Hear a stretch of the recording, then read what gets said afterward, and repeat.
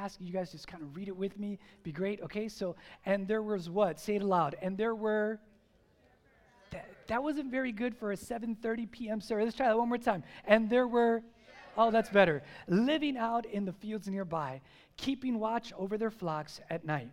An angel of the Lord appeared to them, and the glory of the Lord shone around them, and they were terrified.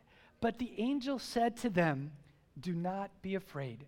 I bring you, what? The angel said, I bring you good news.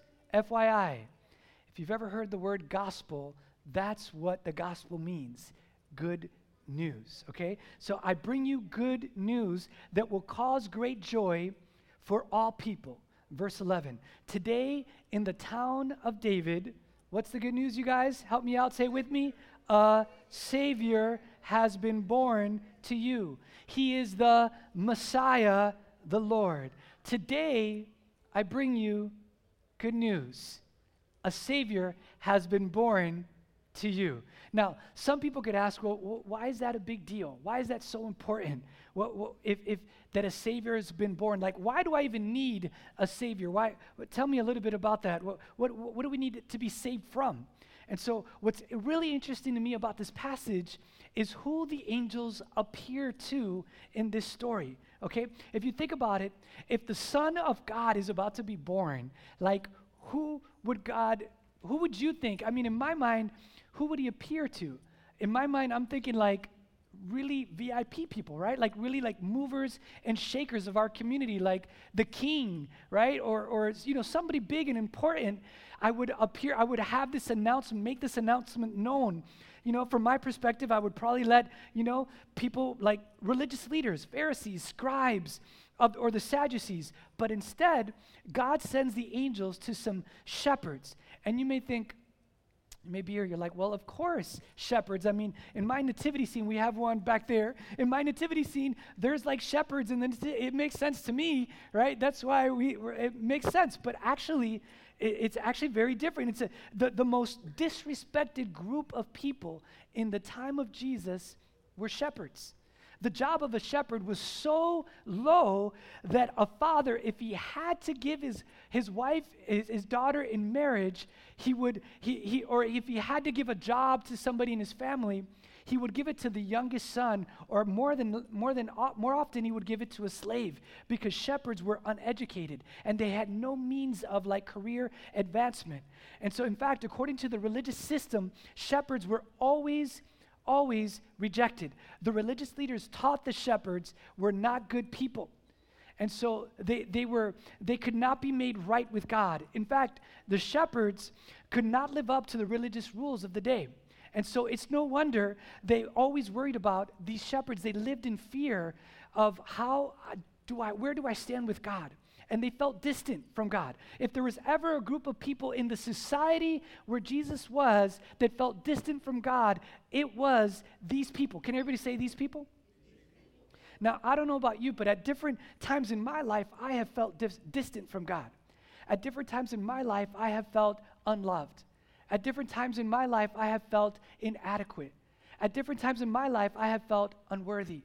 And so I can relate as I'm reading this story. And, on a perception, on a day like this, church, as you look around and you see beautiful people all dressed up. By the way, you guys all look good in your Christmas best, all Christmassy, right? You look around and you think, wow, these people, they must have it all together. These people, the way they look, they must be way more successful than I am. And they look like they're a good family and they have it all together, but in your mind, you're like, man, if they only knew about me, I'm so screwed up. If they only knew the way I was. And you have no idea the pain that people sitting even in the rows by you have, just right around where you are, what they're going through.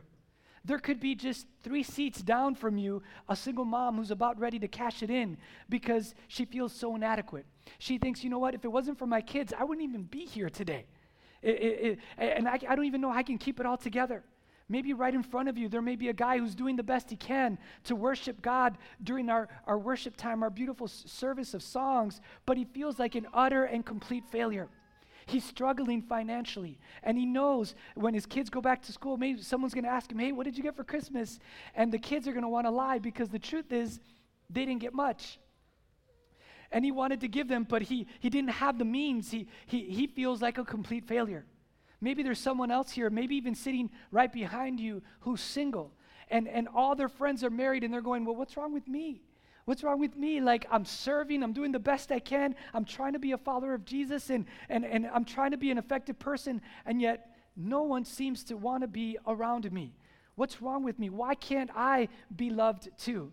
You may be sitting right next to, in your section, somebody that looks incredibly successful, has even more money than you, more things than you, but inside they're carrying such a burden and such pain, and they don't even feel like they have anyone close to them that they can open up to. And they feel unworthy, they feel inadequate, they feel unloved.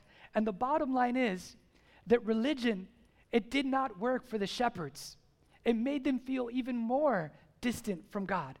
And religion did not work for the shepherds, and guess what? Religion does not work for us. And you may say, well, wait, aren't you a pastor? Like, how can you say religion is what you do? But that's exactly what I'm saying. I'm saying that God did not send Jesus to bring religion into this world, but in so many ways to set us free from religion and to give us something that's so much better than religion. See, the problem is with religion is that religion reduces following Jesus. It reduces Christianity to a set of rules, right? There's all these rules of do's and these rules of don'ts. And if I do these things, then I'm good with God. Or if I don't do these bad things, then I'm good with God. And so we reduce it down, to a bunch of things that I don't do. Well, if I don't drink, if I don't smoke, if I don't chew, if I don't hang around with girls who do, then I'm all right. I'm okay. I'm in good. I must be okay. And so if you do that, then I must be holier than you, right? Because I look down on you, and I'm more religious than you because I obey more rules than you. And Jesus, he would look at that kind of mentality and that kind of behavior, and he would just want to puke. Right? He would just want to puke because he says to the Pharisees, who were very much duped into thinking this way, he said, man, you're so focused on the outside, how you look on the exterior, but inside you are so filthy.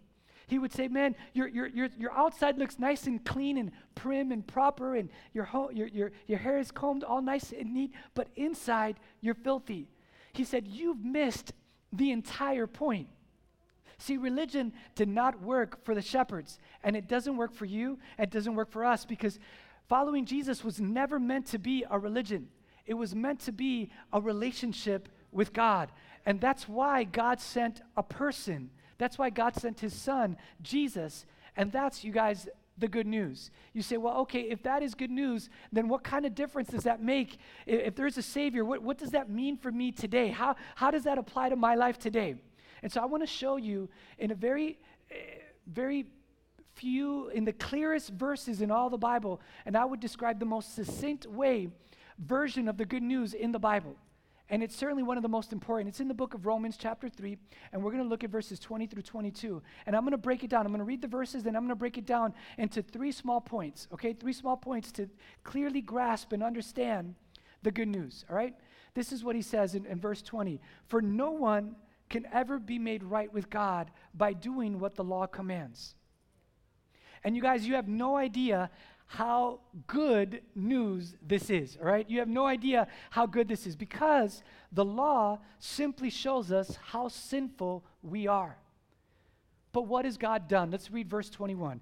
God has now shown us a way to be made right with him. And here's the good news. Without keeping the requirements of the law.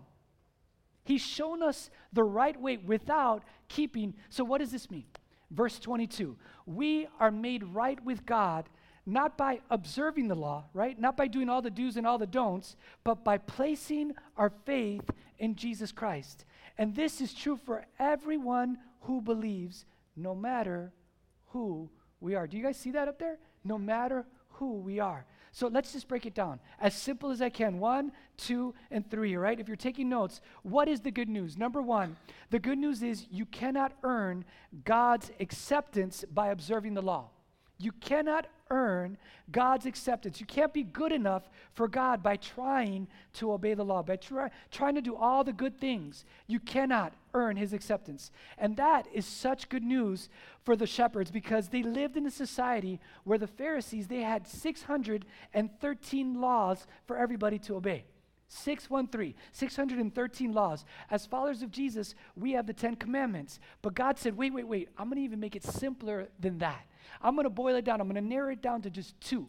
Two things. This is all you got to do. If you do these two things, you'll do the 10, you'll do everything else. Just these two things. The first one is to love God, and the next one is to love others. Love God and then love others. That's all I'm going to ask you to do. Just love God and love others, all right? And so the shepherds physically, they couldn't keep 613 laws. Their occupation prohibited them from being able to obey the law. And so now the good news is that you can't even do it even if you tried. That's good news. Even if you tried to obey all the do's, you couldn't even do it. So verse 20, it says, "For no one can ever be made," can you read it with me? "No one can ever be made what? Right. By what? By doing what the law commands." Let's say it again. By doing what the law commands. So why do we have the law? If nobody can be made right by doing what the law commands, why do we even have the law? What's it even there for? So number one is that you cannot earn God's acceptance by doing all the things. You cannot earn God's by observing the law. Number two, what's the purpose of the law? It's to show you your need for a Savior. Look at it very clearly in verse 20. It says again, "For no one can ever be made right with God by doing what the law commands." So why is the law there?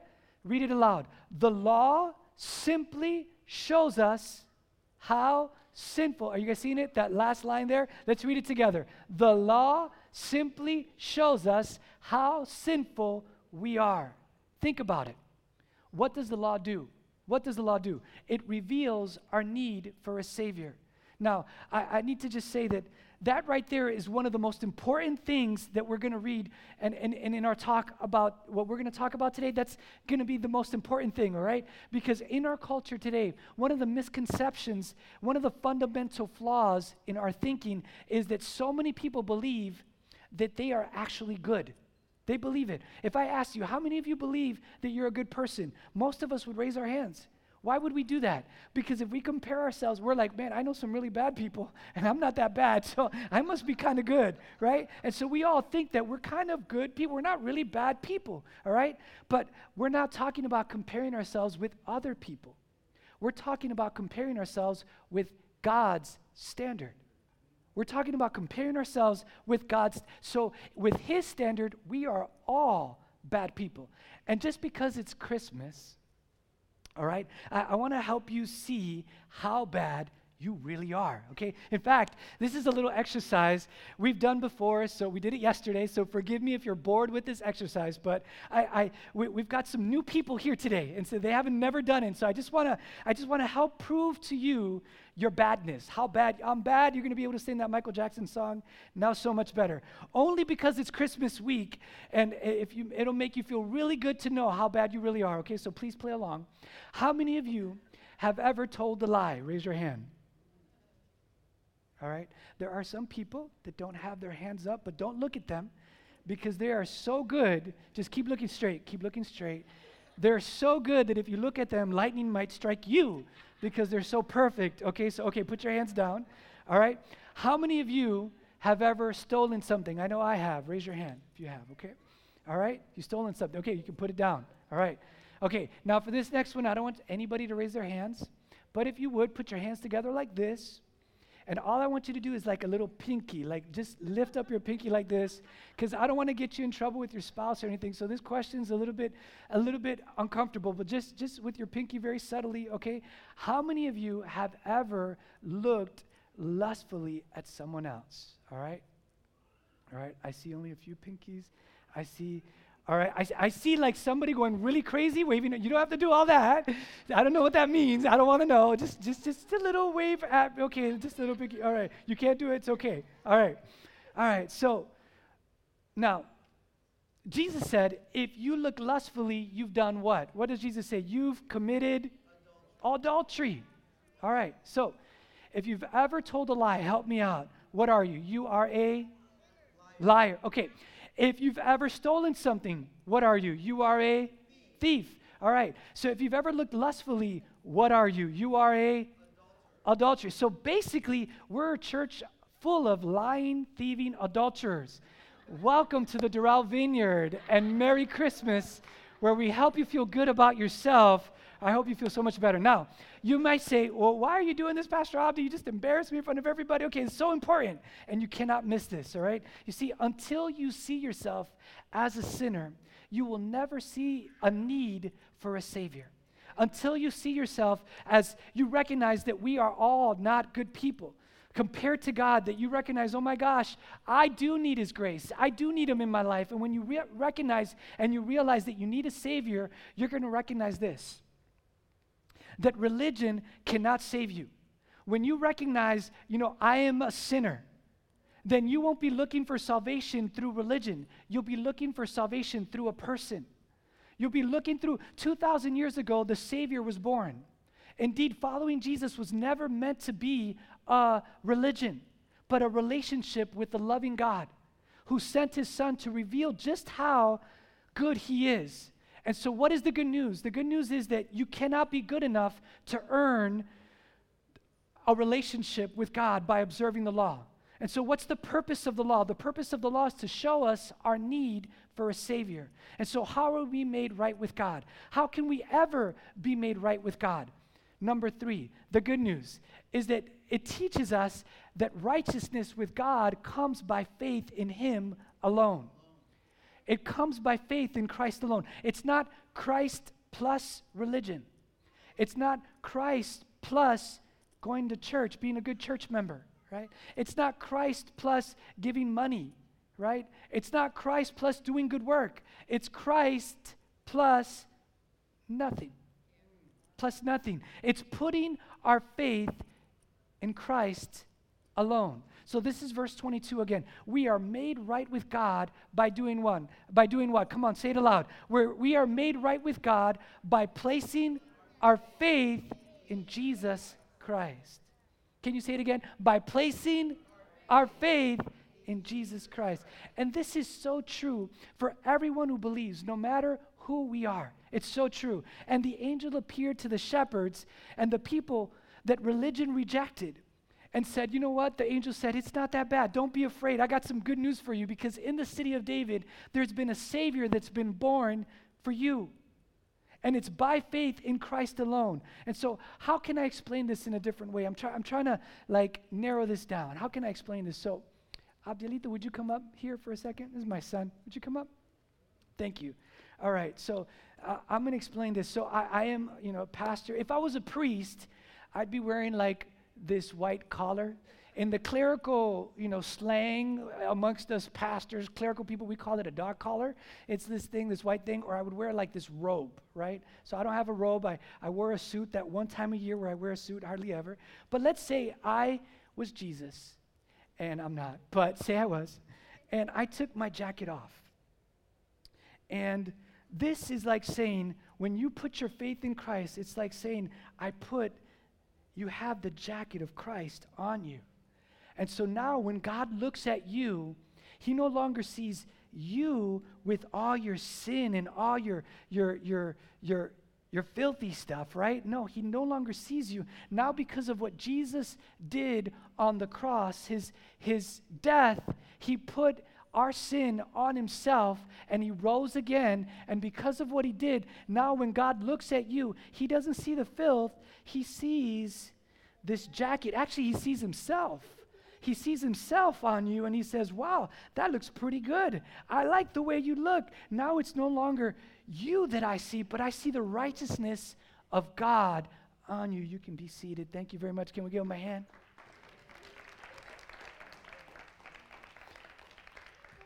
So we are standing inside the righteousness that we did not deserve. And that's the power of the good news. Are you good enough for God on your own, you guys? What's the answer? No. Without that jacket that I just explained, we are not good on our, but because of what the Son of God did on the cross, becoming sin for us and dying for us. Now, when you place your faith in him, you're putting on the jacket. And God no longer sees your sin. He sees his righteousness, the righteousness of God. That's why religion didn't work for the shepherds, but a relationship did. See, religion is all about us and what we can do and our efforts to please God. Relationship is all about what God's perfect work did in satisfying the debt for our sin through Jesus. So religion is all about what we do. Do. Can I do? Right? Or I don't do this, I don't do that. Relationship is all about what God has already done for us, right? His perfect work. Religion could be spelled D-O, do, you gotta do. Relationship could be spelled D-O-N-E, done. What God has already done, totally and completely done. Religion says, I have to work really hard, and then maybe I might be able to please God. Relationship says, no, because I'm already accepted by Jesus Christ. Therefore, I get to work hard. And you guys, this is a game changer. When you realize this, that the shepherds, they felt just like we do, unworthy, unwanted, unloved, inadequate.